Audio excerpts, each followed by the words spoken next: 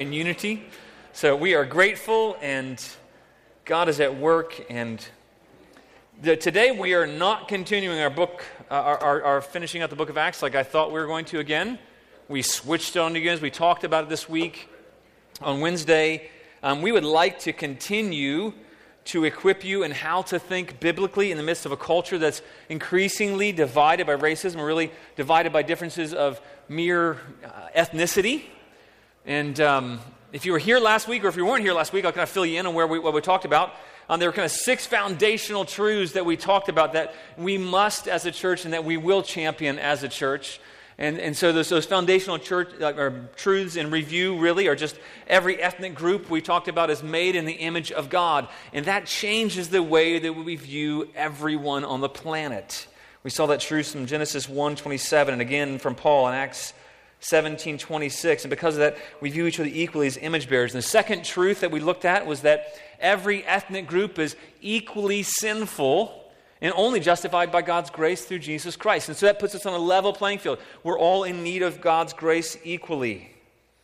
And then we looked at the third truth, that our identity in Christ transcends any ethnic or social division. There are real ethnic and social divisions which create division in the world. However, our new identity in Christ is meant to transcend that, to replace those old broken identities and to transcend those divisions. And so the fourth truth we want to champion is that we've been called to make disciples of every ethnicity. Not just do we need to know that every ethnicity is made in the image of God, that our identity really is in Christ transcends social divisions, that we're equally sinful, equally in need of God's grace, but we've been called to make disciples of every nation. That's part of our core mission. And then the fifth truth we looked at is all believers in Jesus from every ethnic group are members of the same body. If you are here and you're a believer in Christ Jesus, you are members of the exact same body of Christ. The same blood of Christ that we celebrated this morning gives us life, and that blood of Christ figuratively flows through each and every one of us and gives each and every one of us life. We share the same blood. By the same blood we were bought. We partake of the same body. We're in the same body, in the same family, brothers and sisters. The sixth truth we looked at is that we're called to love and care for everyone in the body intentionally. Because love is the motive for Jesus coming down to the earth to die for us, to rescue us, to redeem us, to bind up the wounded, to heal the brokenhearted. By His mercy and grace, we're called to love each other and to love our neighbor as He has loved us. And I wanted to remind you briefly of those truths because how we think about people around us, it has to start with what God and what the Bible says about the people around us, about who we are fundamentally. Who is God? Who are we made in His image? And we have to let that inform us. We have to let the truths of the gospel of Jesus Christ, the truths of the fact that we are all in need, inform us. And then we're meant for those truths, which is kind of what we're going to begin to do this week. Although I was telling Aaron, I said, you could probably have 6 messages. We're not going to do that to you. But you could probably have 6 messages talking about the implications of living out the theological truth that we believe. What I want to do today is to bring some kind of a biblical gospel perspective, and then just towards the end talk about how can we think about applying this. Now, we don't want to be legalistic, and I'm not going to give you a long list of different things to do. But you know why? Because it's really simple for us to take a list and go and do it and think that we've changed. It's simple for us it's reductionistic for us to think, oh, if I'm just doing these things, then I'm acceptable in the eyes of God. And it's simple for us to take pride in those things. And I want us to avoid that. At the same time, I want to challenge all of us to think.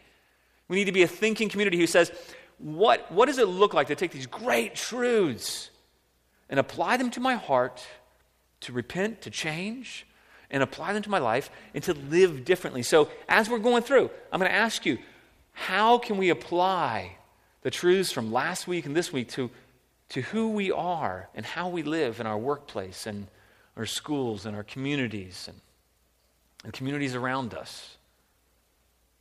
As we affirmed from last week, we all come from one man. There's only one human race.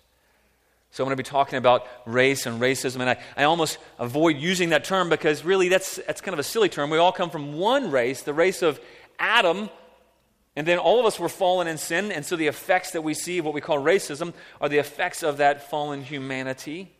But Jesus came to bring us into his new race, his chosen race, and to recreate us. And in Christ, there's no division. It meant to be no division between Jew and Greek, between any ethnicity, between male and female. We're not to discriminate on that basis, but each one has social structure.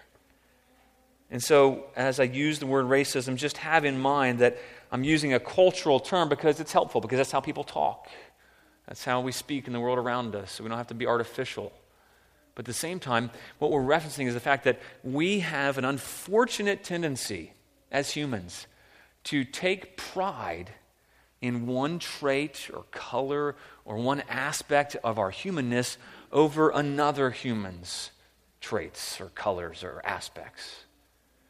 And that's what I mean when we talk about ethnicity or racism or ethnic divide. So today, to equip you, we're going to talk about point 2, really, how to think about, how to respond to the racism and ethnic division that we see. So before we do, though, if you would pray with me, it is a thorny subject and we need God's help.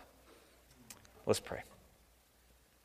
Father God, this is a topic that is fraught with challenges. We acknowledge that. We are aware of that.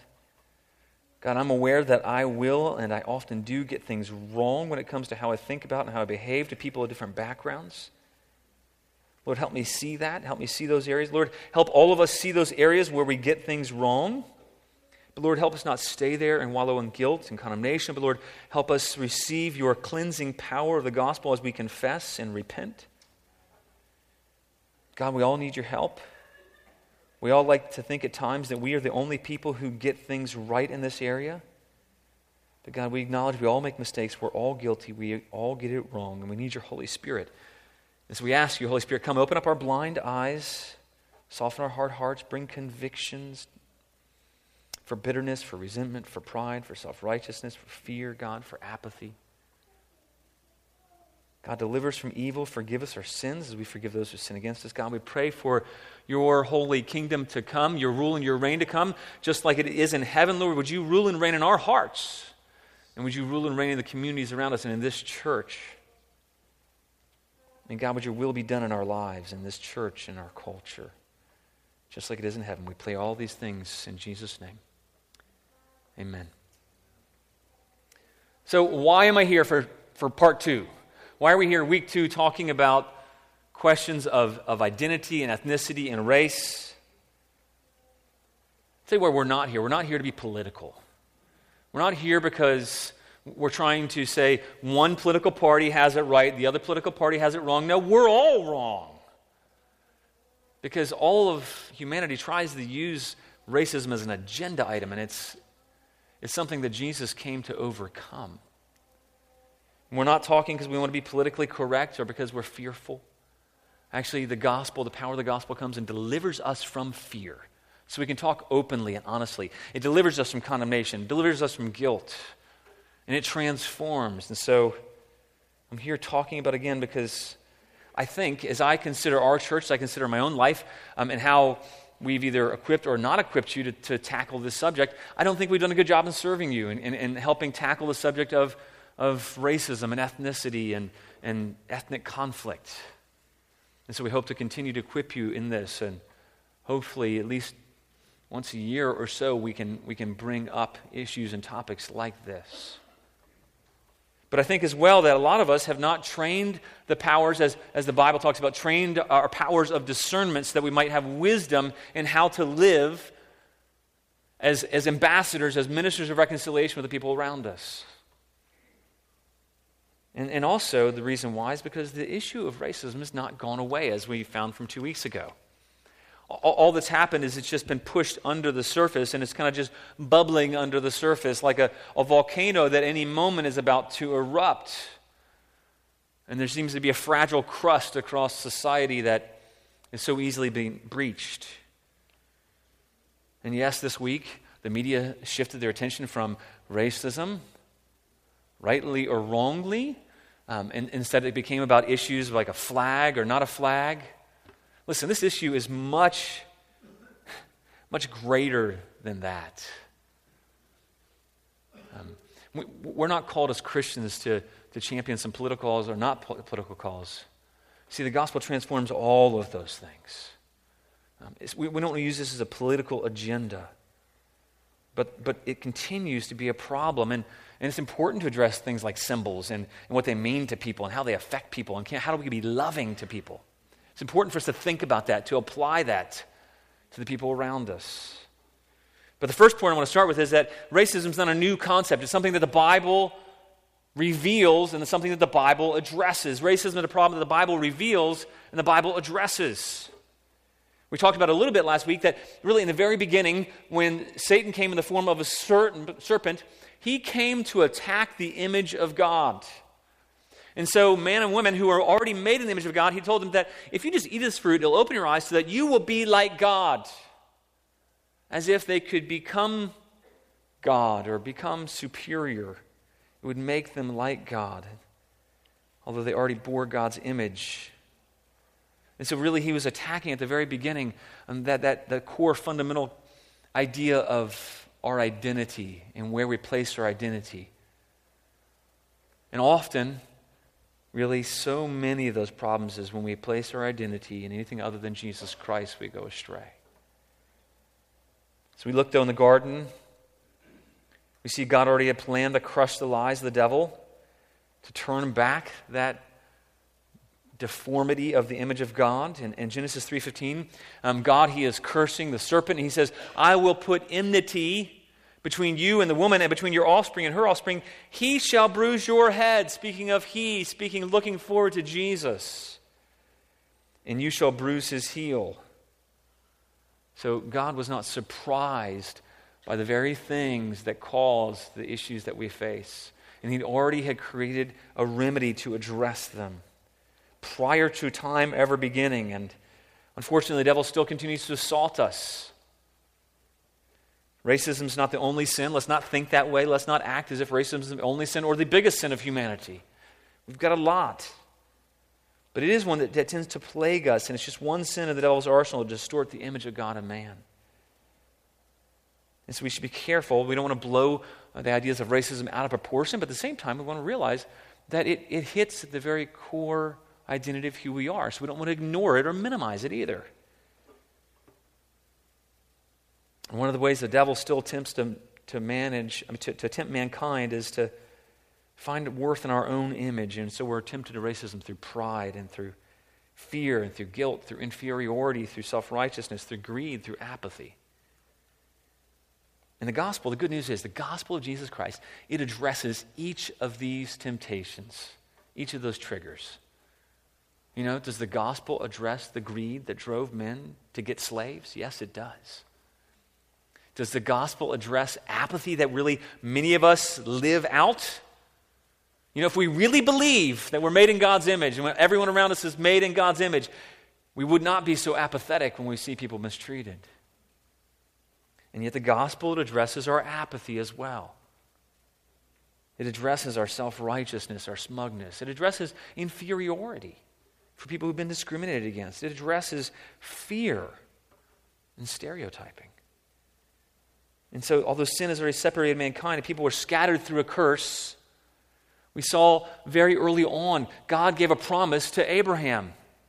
He called Abraham out and he gave him a promise that through his seed, all the nations of the earth would be blessed. And at the very beginning, the problems were already occurring, yet God was already addressing those concerns.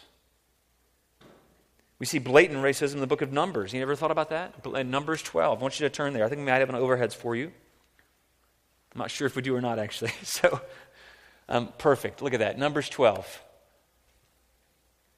Numbers 12, read you a story. Numbers 12, 1 to 10. Miriam and Aaron spoke against Moses because of the Cushite woman who he had married, for he had married a Cushite woman. And they said, has the Lord indeed spoken only through Moses? Has he not spoken through us also? And the Lord heard it. Now the man Moses was very meek, more than all the people who were on the face of the earth. And suddenly the Lord said to Moses and to Aaron and Miriam, come out, you three, to the tent of meeting. And the three came out, and the Lord came down on a pillar of cloud and stood at the entrance of the tent of meeting. And he called Aaron and Miriam, and they both came forward. And he said, hear my words. If there is a prophet among you, I, the Lord, make myself known to him in a vision. I speak with him in a dream. Not so with my servant Moses.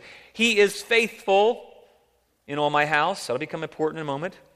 With him I speak mouth to mouth clearly and not in riddles. He beholds the form of the Lord. Why then were you not afraid to speak against my servant Moses? And the anger of the Lord was kindled against them. And he departed. When the cloud removed from over the tent, behold, Miriam was leprous like snow. And Aaron turned towards Miriam, but behold, she was leprous. Now, something important to know is that the Cushite woman who he married was a black African. How do I know that? Well, in Jeremiah 13:23, there's the same exact Hebrew word that's used for Cushite. It's also used for Ethiopian. And in Jeremiah it says, can the Ethiopian, the same as Cushite, change his skin, or the leopard his spots? Ethiopians and Cushites, and Cush was an area south of Egypt, where if you look today, the descendants of the area south of Egypt still continue to have darker skin. And so it says why they were mad, why they spoke against Moses. It wasn't just because he wanted to lead. They thought he was making a grave mistake. They thought he was violating God's laws by marrying outside of the Jewish race and ethnicity. He says they spoke against Moses because, it tells you why directly, because of the Cushite woman whom he'd married. But do you see in this passage in Numbers, God is not correcting Moses, he corrects Miriam and Aaron. And what does he say about Moses? He commends Moses. He says, Moses is faithful. He's not doing anything unfaithful. He's not going against my commandments. He's not going against my will. He's being faithful to me. In all my house, he's faithful. And then the racially motivated speaking against Moses is judged by God. God's angry with them for speaking against Moses. But what were they speaking against Moses? They were speaking against Moses because he married a woman from south of Egypt. And there's something there that I don't know if it's me reading it or not, but there's something that's ironic when you look at the punishment that Miriam received. It's almost as if God's saying, Miriam, you're taking pride in your lighter skin. You're differentiating in your lighter skin versus the Cushite woman. You want to be white? It says, very intentionally, he made her leprous like snow. That white skin was not a superior thing for her. In the very punishment, it was correcting her thinking. God didn't tolerate that, and he didn't tolerate them questioning Moses' leadership because of it. They thought he was leading poorly because he married a Cushite woman. And let's skip ahead to the New Testament for a moment. We're going to see that Jesus confronted the sin of racism and the people of Nazareth when they wanted to kill him for it too. So let's look in Luke 4:16. You may not have thought about this as closely. Let's think about this closely and the implications for what Jesus said and who he was talking to and what they're getting mad about. So let's listen. In Luke 4:16 it says, and he came to Nazareth where he'd been brought up, and as was his custom, he went to the synagogue on the Sabbath day and he stood up to read. And the scroll of the prophet Isaiah was given to him. He unrolled the scroll and found the place where it was written, the Spirit of the Lord is upon me because he has anointed me to proclaim good news to the poor. He has sent me to proclaim liberty to the captives. Boy, good news to the poor. Liberty to the captives. Recovering of sight to the blind, to set at liberty those who are oppressed. Boy, that's gospel hope, isn't it? We all, this is some sidetrack, but we all were poor in spirit at least. We all were captive. We all were blind and oppressed. So he says he's done these things. Proclaimed the year of the Lord's favor. And he rolled up the scroll and gave it back to the attendant and sat down. And the eyes of all the synagogue were fixed upon him. And he began to say to them, today the scripture has been fulfilled in your hearing. But notice they weren't yet angry at him for saying that. Look in verse 22. This is right after Jesus just says, I fulfilled this, today this has been fulfilled in your hearing. He's claiming to be Messiah. He's claiming to be the Lord. And so how did they respond to that? It says, and all spoke well of him. You know, I think I've misread this passage before and thought they were angry at him because he was claiming to be Messiah. But no, it says, all spoke well of him and marveled at the gracious words that were coming from his mouth. They all spoke well of him. They marveled at the gracious words coming from his mouth. And they said, is this not Joseph's son? But then Jesus quickly confronts him. He does something strange out of the blue. He shares just two quick stories, and he he kind of hits him upside the head. In Luke 4:25, just a couple verses down, he says, But in truth I tell you, there were many widows in Israel in the days of Elijah. Elijah, the greatest prophet, perhaps, of the entire Old Testament. He says, I tell you, there were many widows in Israel, this is important, in the days of Elijah, when the heavens were shut up 3 years and 6 months, and a great famine came over all the land. And Elijah, now slow down, and Elijah was sent to none of them, but only to Zarephath in the land of Sidon, to a woman who was a widow. Hang on, he just told them that the great prophet Elijah, God's mouthpiece, his voice on the earth, was not sent to the widows of Israel. Instead, he was sent outside of Israel to Sidon, which is Phoenicia, to foreigners, to the Gentiles. Uh-oh. Now look down at verse 27. He says, Then there were many lepers in Israel in the time of the prophet Elijah. So Elijah's replacement, Elisha, he says there were many lepers in Israel in the time of the prophet Elisha, and none of them was cleansed. None of the lepers in Israel was cleansed, but only, look what he says, but only Naaman the Syrian. Wow. So what is Jesus doing? Well, look at verse 28. I think they knew what he was doing. It says, when they heard these things, when they heard what Jesus said, that Elijah didn't go and give blessings to the widows of Israel, he gave blessings to the Phoenician widow. And Elisha, he didn't cleanse the Israelite lepers, he cleansed the Syrian leper. And when they heard that, it says in verse 28, when they heard these things, all in the synagogue were filled with wrath. What were they responding to? They were responding to their ethnocentrism, to their ethnic hatred of the Syrians and the people of Sidon, the Phoenicians. And so Jesus, just out of nowhere, they're all thrilled with Jesus, and they're like, it's great. But then he tells them, hey, just like these went to other people, I'm going to go to other people. Because right before this, he said, a prophet is not with honor in his own land. And then what do? They take him and they drive him outside of the city up onto a hill, and they're getting ready to throw him off a cliff. Why? For challenging their racist, their ethnocentric ideas. Their ethnic pride was offended. They were full of wrath. Jesus knew what he was doing. See, the Bible, it reveals and addresses. There's so many scriptures we could go to all throughout like that most of us just read over and skip over. But it's always been God's plan to proclaim the reconciling gospel to all the nations. In fact, Jesus in Mark 13:10 says, the gospel must first be proclaimed to all nations before his return. It was always his plan to have the gospel be proclaimed to all nations, all different types of ethnicities. In Mark 16:15, when he commissioned his disciples, he said, go into all the world and proclaim the gospel to the whole creation. Some very specific words using the whole creation, speaking of the fact that all of creation equally needs the message of the good news, the gospel. I want us to think a little more deeply, too. How else does the Bible address the problem of racism and begin to change that? Well, in the book of Acts, we went through at the beginning of the year in Acts 2, the very beginning. I'm reading an account from Acts 2. In verse 8 of Acts 2, it says, and how is it that we hear? See, the Holy Spirit fell on the day of Pentecost, and then they began to speak in all kinds of other tongues. And so in Acts 2:8, he says, and how is it that we hear each of us in his own native language? Parthians and Medes, Elamites, residents of Mesopotamia, Judea, Cappadocia, Pontus, Asia, Phrygia, Pamphylia, Egypt, the parts of Libya belonging to Cyrene, and visitors from Rome, both Jews and proselytes, Cretans, who, by the way, are called liars in Scripture later, and Arabians, we hear them telling in our own tongues the mighty works of God.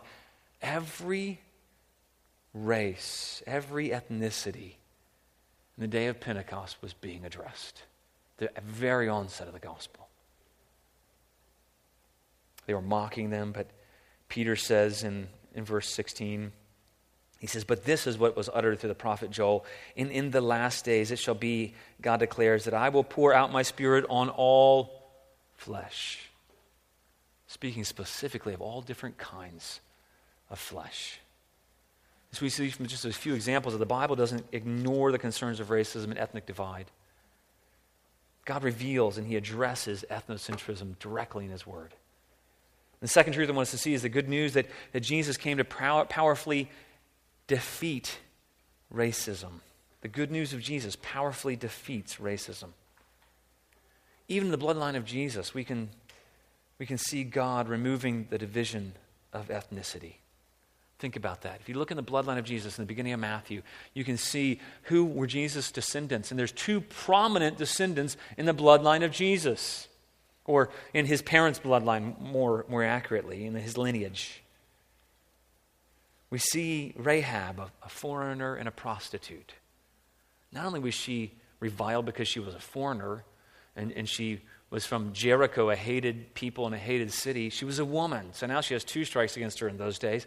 And then not only that, she was the lowest kind. She was a prostitute. And yet we see the gospel of Jesus Christ redeeming her ethnicity. We see a Moabite woman, Ruth, in the lineage of Jesus. And Jesus showing a picture of the great Redeemer in her husband buying her back and redeeming her, her kinsman redeemer. And Jesus is our great kinsman redeemer who redeems other ethnicities, just like Boaz.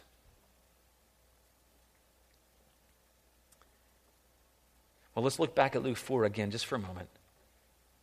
Let's look at what Jesus was proclaiming, that they rejoiced in before they got sidetracked by the fact that he was going to come and give that message to other nations. Let's look at what he declared in the gospel. He says, the Spirit of the Lord is upon me because he has anointed me to proclaim good news to the poor. He sent me to proclaim liberty to the captives, recovering of sight to the blind, to set at liberty, not to set into slavery, not to set into discrimination, but to set at liberty those who are oppressed, to proclaim the year of the Lord's favor on all people. People were poor, they were held captive, they were blind, they were oppressed, and Jesus came to directly address and overturn those problems in the world that existed when he came. But it wasn't just limited to that day. And those problems aren't limited to that day either. See, all these same problems of poverty and captivity and blindness and oppression, they all still exist if we're honest with ourselves. I was talking to my dad yesterday and about preparing for this, and I was asking him questions. He was in the Army during the Civil Rights Movement, the first few years. And he was stationed in Fort Belvoir in Virginia, and his battalion outside of D.C., it got called up to go into D.C. to protest the march, to make sure the protest didn't get out of hand for the March on Washington in 1963, I think it was.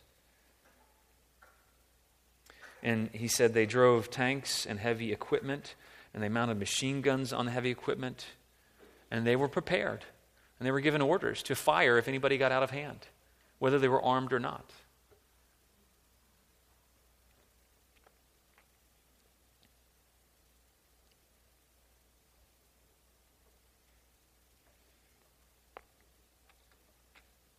In 1963, the police used attack dogs and turned high-pressure fire hoses on several thousand high school students who were peacefully protesting in Alabama.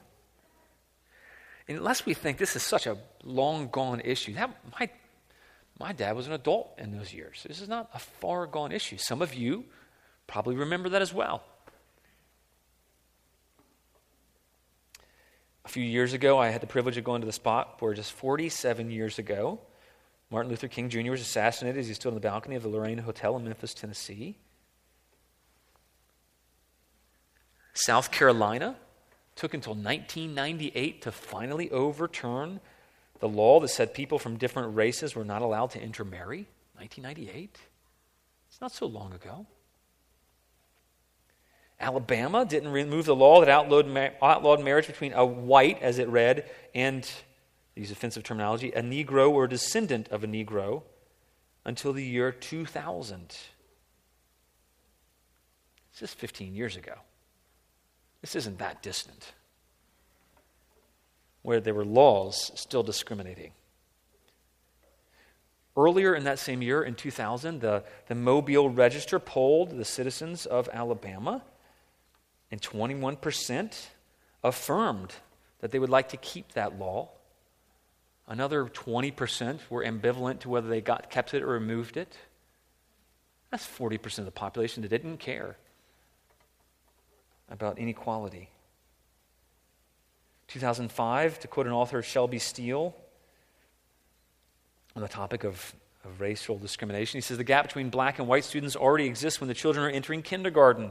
According to the National Center for Education Statistics, half of black children starting kindergarten scored in the bottom quarter on general knowledge, 40% of black kindergartners were in the bottom quarter on math, and 1/3 of black kindergartners were in the bottom quarter on reading. Now, it's not just isolated to black-white issues. It's just more prevalent because of systematic suppression and oppression historically.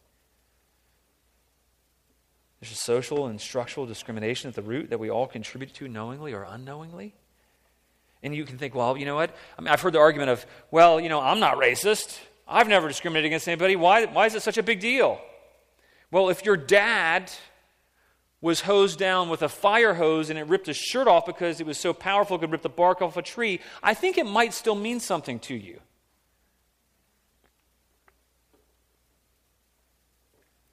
If there was still a law in your state that said you couldn't marry somebody of a different color, I think you might feel like that is a systemic discrimination.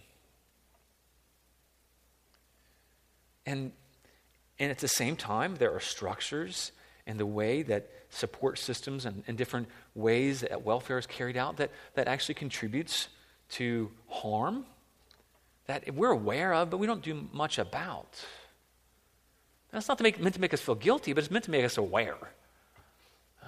Now, the good news of the gospel is that he came to remove all guilt so that we can actually be free to go and change things and go and do. Unless we think that, the whole idea is personal responsibility because we like to champion that in America. We like to say, well, it's about my individual, how do I treat people? Yes, it is, but it's about more than that too because we're still responsible for the sins of our fathers. It's a biblical principle. It's not a Western American principle, but it's a biblical principle. You see, in Daniel 9, he confesses his shame and asks forgiveness, not for his sins, but for the sins of his people, of the people. Not just for the sins of the people he was living with currently, but for the sins of their fathers. And God responded to that. The idea of corporate responsibility is all throughout the Old Testament. If you think about the sin of Achan, his entire family was punished because of his sin.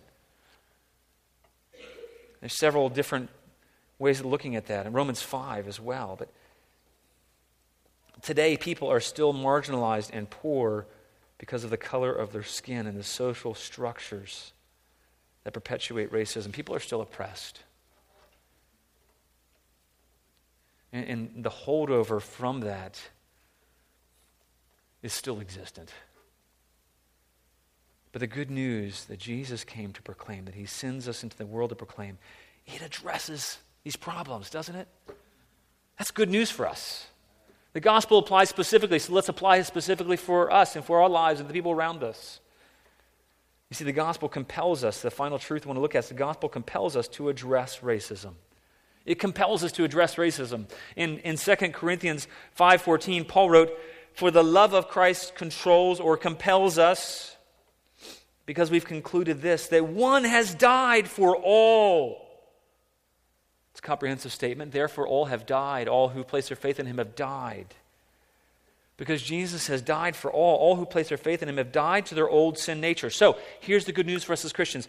We have all died to being in bondage to pride, to fear, to greed, to the apathy that fuel ethnocentrism and racism.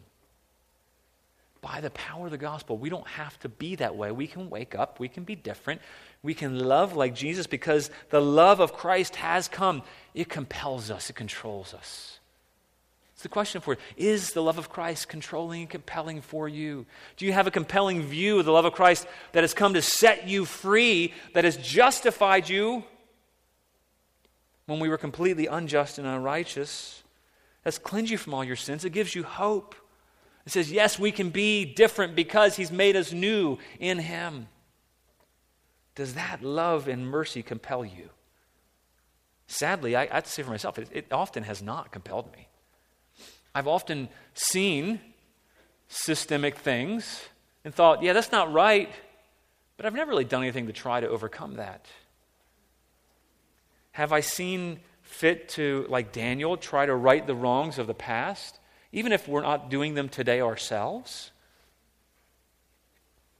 To try to bring the good news of the gospel of Christ to bear?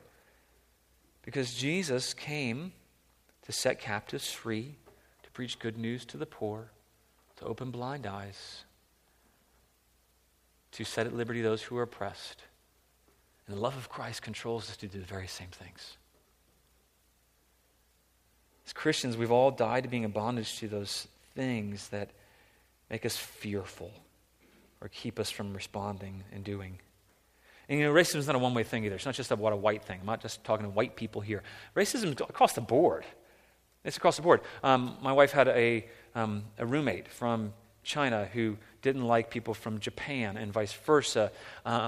There are people from every different ethnicity who hate others of different ethnicities. It's not a white-black thing. This is every ethnicity. We all do that. Let's not have white pride, black pride, Hispanic pride. Let's have pride in boasting in the cross. But his followers are still tempted to sin in that way, and even prominent followers of Jesus Christ are still tempted. So you have good company if you're tempted. Prominent followers of Jesus Christ are still tempted to discriminate. Now here, I'll give you an example. In Galatians 2, verse 11, Paul says, "But when Cephas, Peter, came to Antioch, I opposed him to his face." Whoa. "Upon this rock I will build my church." Paul, the apostle to the Gentiles, he's opposing him to his face. He says, because he stood condemned. For before certain men came from James, here's Peter's practice, he tells us, he was eating with the Gentiles. But when they came, he drew back and separated himself, fearing the circumcision party. And the rest of the Jews acted hypocritically along with him, so that even Barnabas was led astray by their hypocrisy. But I saw that their conduct was not in step with the truth of the gospel. I said to Cephas before them all, if you, though a Jew, live like a Gentile, not like a Jew, how can you force the Gentiles to live like Jews? We ourselves are Jews by birth and not Gentile sinners, yet we know that a person, and he's applying the gospel to racism right here, is not justified by works of the law, by merit or demerit, but through faith in Jesus Christ. So we also, like the Gentiles, have believed in Christ Jesus in order to be justified by faith in Christ and not by works of the law, because by works of the law no one will be justified. Out of fear for maybe how it looked or maybe how he'd be judged, Peter shunned the Gentiles where once he'd eaten with them. But in order to appear not to be defiled, as if any person could defile him, and that's what Paul's correcting that notion, he separated along with Barnabas, and Paul corrects them for their hypocrisy of separation from the Gentile race. But the gospel says that we all come to God through the blood of Jesus Christ alone. If you truly grasp the thought of justification by grace alone, through faith alone, you're going to want to take that good news to everybody. All of us come equally. All of us are made clean and undefiled. And Paul corrects them because what they were doing, if you look at what he said, it was not in step with the gospel. So this withdrawing and separating from other ethnicities is not in step with the gospel. You couldn't be more clear. It's not in step with the good news of Jesus Christ. I like what John Piper said about this encounter. He was writing in a book called Bloodlines. And by the way, I really highly recommend that book to you. You can download it for free as a PDF, or you can buy it if you want the hard copy, whatever. But he writes in that book, Peter had been experiencing the freedom of the gospel as a Jew. I don't know if we have this for you or not. And was crossing the ethnic and religious barriers to eat with Gentiles. He was eating with them, simply hanging out, doing the most ordinary thing, eating together. In spite of all the food laws that might be jeopardized, it was still a good thing because Jesus declared all foods clean. He said it was a good thing. And he says that is what we want to happen across ethnic lines in our churches and neighborhoods and schools. It's not staged. It's not artificial or programmed. They are simple, free, natural relationships. They were eating together. He says there should be, I like Piper more now, there should be huge amounts of eating together in Christian relationships. And in the process, he says, we should enjoy gospel freedom and forgetting all ethnic limitations. There can be and should be a natural, joyful, spontaneous mixing of ethnic groups in our table fellowship. And the question we have to ask is our life, are our habits, the people we are drawn to, is it in step with the gospel? Or do we withdraw? Practically, are we pursuing that kind of joyful, spontaneous table fellowship with people of other ethnicities? Are we saying true things about the gospel in how we relate to or avoid other people of different ethnicities? Do you get nervous or fearful? If you're honest with yourself, you probably do. You're probably tempted to judge one member of a different race based on conclusions and stereotypes about the race as a whole. Now, it's going to sound crazy. Racism comes into play when you apply those things to a person you know nothing about. When you're prejudging them. Different cultures have different weaknesses and different sins because we all have parents and we're trained up in those things. Different temptations. But you can't apply universal temptations in different cultures to individuals and assume that they have problems. That's when we become proud and racist. So do you get nervous or fearful when you're around people of different ethnicities? Well, how are you combating that? Is that in step with the gospel of Jesus Christ? What does it say about the gospel of Jesus Christ? Are we proclaiming liberty to the captives? Are we bringing liberty to the oppressed? Do we think about, and sadly I have to admit, I don't think about this. Part of the good news of the gospel of Jesus Christ is to bring liberty to the oppressed. Do I see that Jesus has in the mission he's given me to make disciples that I'm to be doing the same thing? So I have to think deeply. We all need to think deeply. What does it look like to bring the liberty of Jesus Christ to the oppressed? Yes, through the words of the gospel, but also what does it look like to actually liberate too? Are we proclaiming that liberty in how we treat people and how we speak? Are we boasting as if we're better than anybody else? Galatians 6:4, the gospel confronts it. It says, "Far be it from me to boast except in the cross of our Lord Jesus Christ, by which the world has been crucified to me and I to the world." If you are proud of whatever ethnic group you are and you think that your ethnic group doesn't struggle like other ethnic groups, let me ask you the same question the Apostle Paul asked. He says, if everything you've been given is a gift from God, why do you boast as if it's not? See, the gospel puts to death any and all those temptations. And then in Colossians 3:5, Paul says, "Put to death, therefore, because of the great love that we've received from Jesus Christ, because we have died with Christ and been resurrected with him and made new." He's saying, put to death the things that belong to the old man, what's earthly in you. See, the gospel empowers us to do that. It empowers us to tackle head-on weaknesses and say, hey, sometimes I have racist tendencies. And you know what? My dad was a racist. But thanks be to God that I can put to death those earthly things.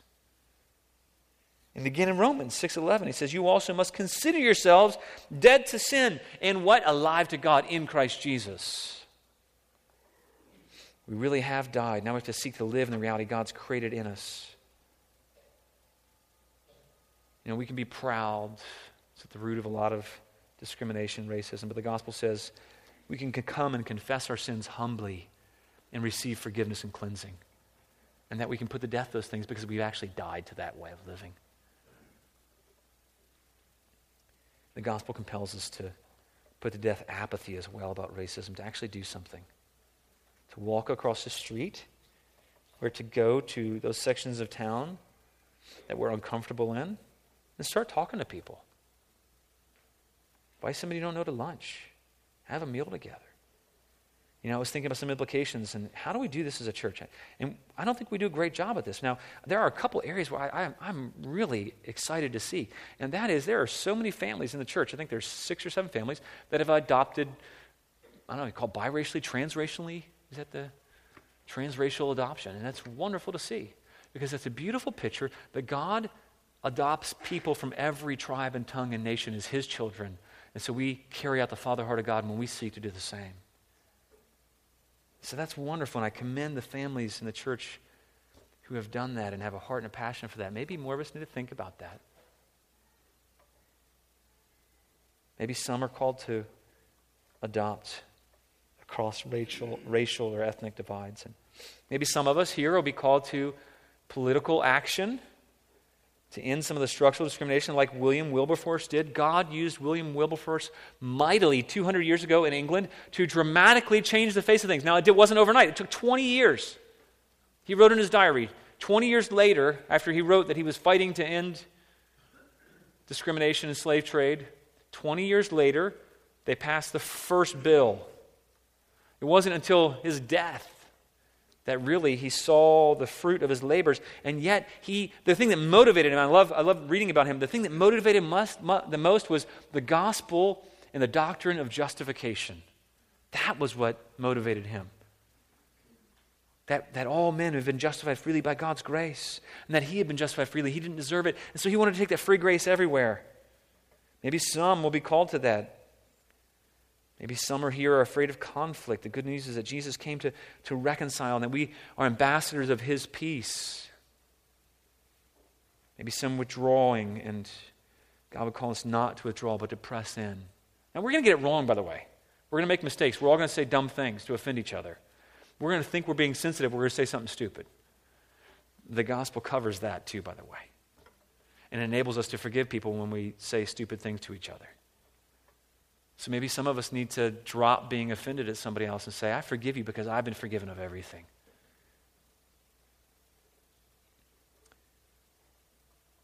Racism is a heart problem, but we thank God that through the gospel, He's given all who place their faith in Him a new heart. The remaining problems fall away if we fall more in love with a mercy-giving, grace-breathing, hope-instilling, peace-filling, trust-inducing, energizing gospel of Jesus Christ. I'll give you another John Piper quote from the book Bloodlines, if only to encourage you to get the book. Far more important, he says, in the long run than any particular strategy of racial reconciliation and harmony, so listen to this, far more important in the long run than any particular strategy of racial reconciliation and harmony is that more and more Christians glory in the grace of the gospel of justification by faith alone. When we are thrilled by the unspeakable freedom, we were slaves, we've been made free, of being right with God in spite of the magnitude of our sinful corruption, and that others of every race and ethnicity enjoy the same freedom with us, there will be a humility and a love and a zeal to magnify grace that dissolves ethnic hostilities. He says as we do, though, we have to humble ourselves, and we have to confess that we've not been what we should be. We have to confess those areas where we're prone. James tells us I think it's James 1:26. He tells us that, that what we speak, our tongues really reveal our hearts. So how do we speak about other people? What's that revealing? Where do we need to bring our hearts into conformity with the new heart He's already given us? I thought about having the parable of the Good Samaritan. Aaron was suggesting it, and because really that whole parable is all about who is your neighbor? And he was telling the sacrosanct, proud Pharisees that, look, your neighbor is not just people who look like you and act like you. And so he puts the Samaritan, the hated half-breeds, up as the example of loving your neighbor. I want to be clear. We're not doing this be politically correct, but there's something far bigger at stake in how we view and discuss and live out our beliefs in ethnicity. You see, what we believe about God's at stake. Do we believe that God created all of humanity? Do we believe that we're made in his image? Do we believe what we believe about the Holy Spirit, that he came to give what? To fill all people, to speak the gospel to all people. Do you believe that that's why Jesus Christ came and died, to bring liberty to all who are oppressed? Because if what we're talking about here, it has profound implications. I thought about giving hundreds of different examples, little examples, but I want us to think hard. How do we seek to live this out? Or do we just hear a message and say, oh, that was good, we go back to our workplace and we don't look for opportunities to change and apply these things? Do we really believe that God's the one who created all mankind, male and female, of every size, shape, color, equally in his image? Sometimes I think we functionally don't. It's not to condemn any ethnicity for sins against another. It's not to encourage guilt. It's to say the gospel of Jesus Christ came to set us free from all those things. So now, not only do we have no excuses, we have all the hope we need. Because you know what? We can't actually overcome the power of the devil through politics or through any other means. See, the devil's at work in and through this division. He wants to divide and separate the image of God. And yet, it says the gospel is the what? The power of God for salvation. And so because we've been given that power, we can do all the things we're called to do, to work on behalf of the oppressed, but we can also speak change in the gospel. And we can be sure that he's going to give us hope to change our hearts. As God's power is at work in us. And we all have a corporate responsibility. You see, the body, he didn't just save us as individuals, he saved us into a body of Christ. Christianity is inherently corporate. The message of the gospel that we've been given, it's transformational. So we have to take that transformational message and apply it to every area of life, to our work, to our recreation, and how we view the world around us. You know, as Aaron mentioned, increasingly we are strangers and aliens, and the world will be hostile towards us. But you know what? It was like that in the 1st and 2nd century as well. And yet, what broke down barriers that were revolutionary? The gospel of Jesus Christ, going forth to every tribe and tongue and nation. And then they adorned the gospel and how they lived. Even today, it's good to see that Christians are on the leading edge of giving to the poor and needy. Let that only increase. Let us only increase in working for justice and against oppression, and think through, what does that look like for me? Helping the poor and homeless, and trying to change welfare laws to help train people or assist people, not based on how much it costs or how effective the law, but how effective the law is at helping the people it really intends. Don't be selfish. We think, okay, wait a minute, let's reform things so that it really changes and helps people get back up on their feet. Some basic things that just are truths that God has put into society that, hey, if a person generally gets a certain level of understanding education, in the U.S., they've proven that if you get a high school education, if you're able to get a job, you get married, you have children, that the good majority of that sector won't struggle with some of the poverty issues. So how can we work towards God's good grace in helping in some of those areas, in some of those ways? Maybe it's tutoring people. Maybe it's acting as a big brother or a big sister. Maybe, I don't know, you can think about tons of different things. Ask yourselves, what are we doing to help and love and proclaim truth? I thought yesterday, I'll close with this beautiful picture that I saw yesterday. I got to go and be a part of, and a lot of you here did too, be a part of a beautiful picture of the reconciling work of God. Willie Warren King got to marry the girl of his dreams, and they are from 2 different ethnicities. And it was wonderful to see the unifying power of the gospel of Jesus Christ. And I loved her dad, who is stereotypically the whitest white guy, and I'm not going to offend him, and that's not a bad thing, okay? So he's got the thick southern drawl, and he says, Willie, who is from Cameroon, and he's dark-skinned, he says, Willie, you're my brother. You're not just my son-in-law. You're my brother in Christ. And to see the reconciling power of the gospel of Jesus Christ. Why? Because we share the same blood.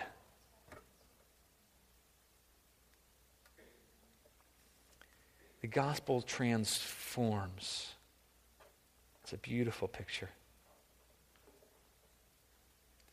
I want to read you one little lyrics, I guess, from a song, You Made Us Your Own. It says, we were ruined in our sin, we were guilty and undone, when your love reached down with sovereign hands and beckoned us to come.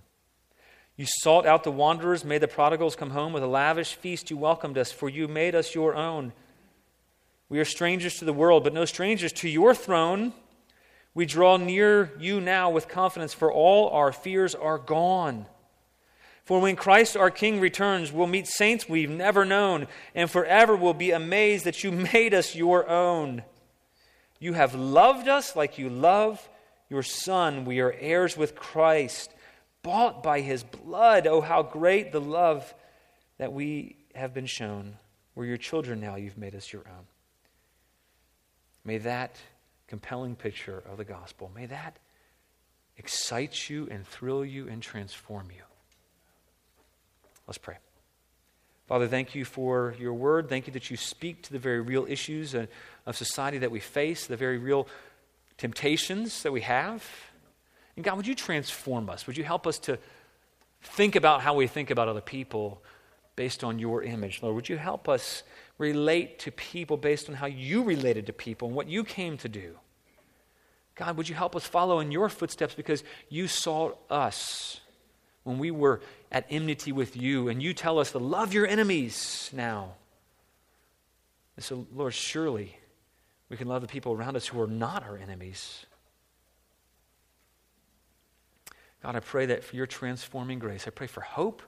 And Lord, I pray for an excitement at your good news, that we would be able to apply these things. Lord, let us be creative in thinking of ways. And let's, Lord, I pray that you would give us ideas that we might be effective for you. In Jesus' name we pray. Amen. Well, you may be dismissed. Next week, we're going to be in the book of John on a little hiatus. I'm going to be on vacation the 4th of July.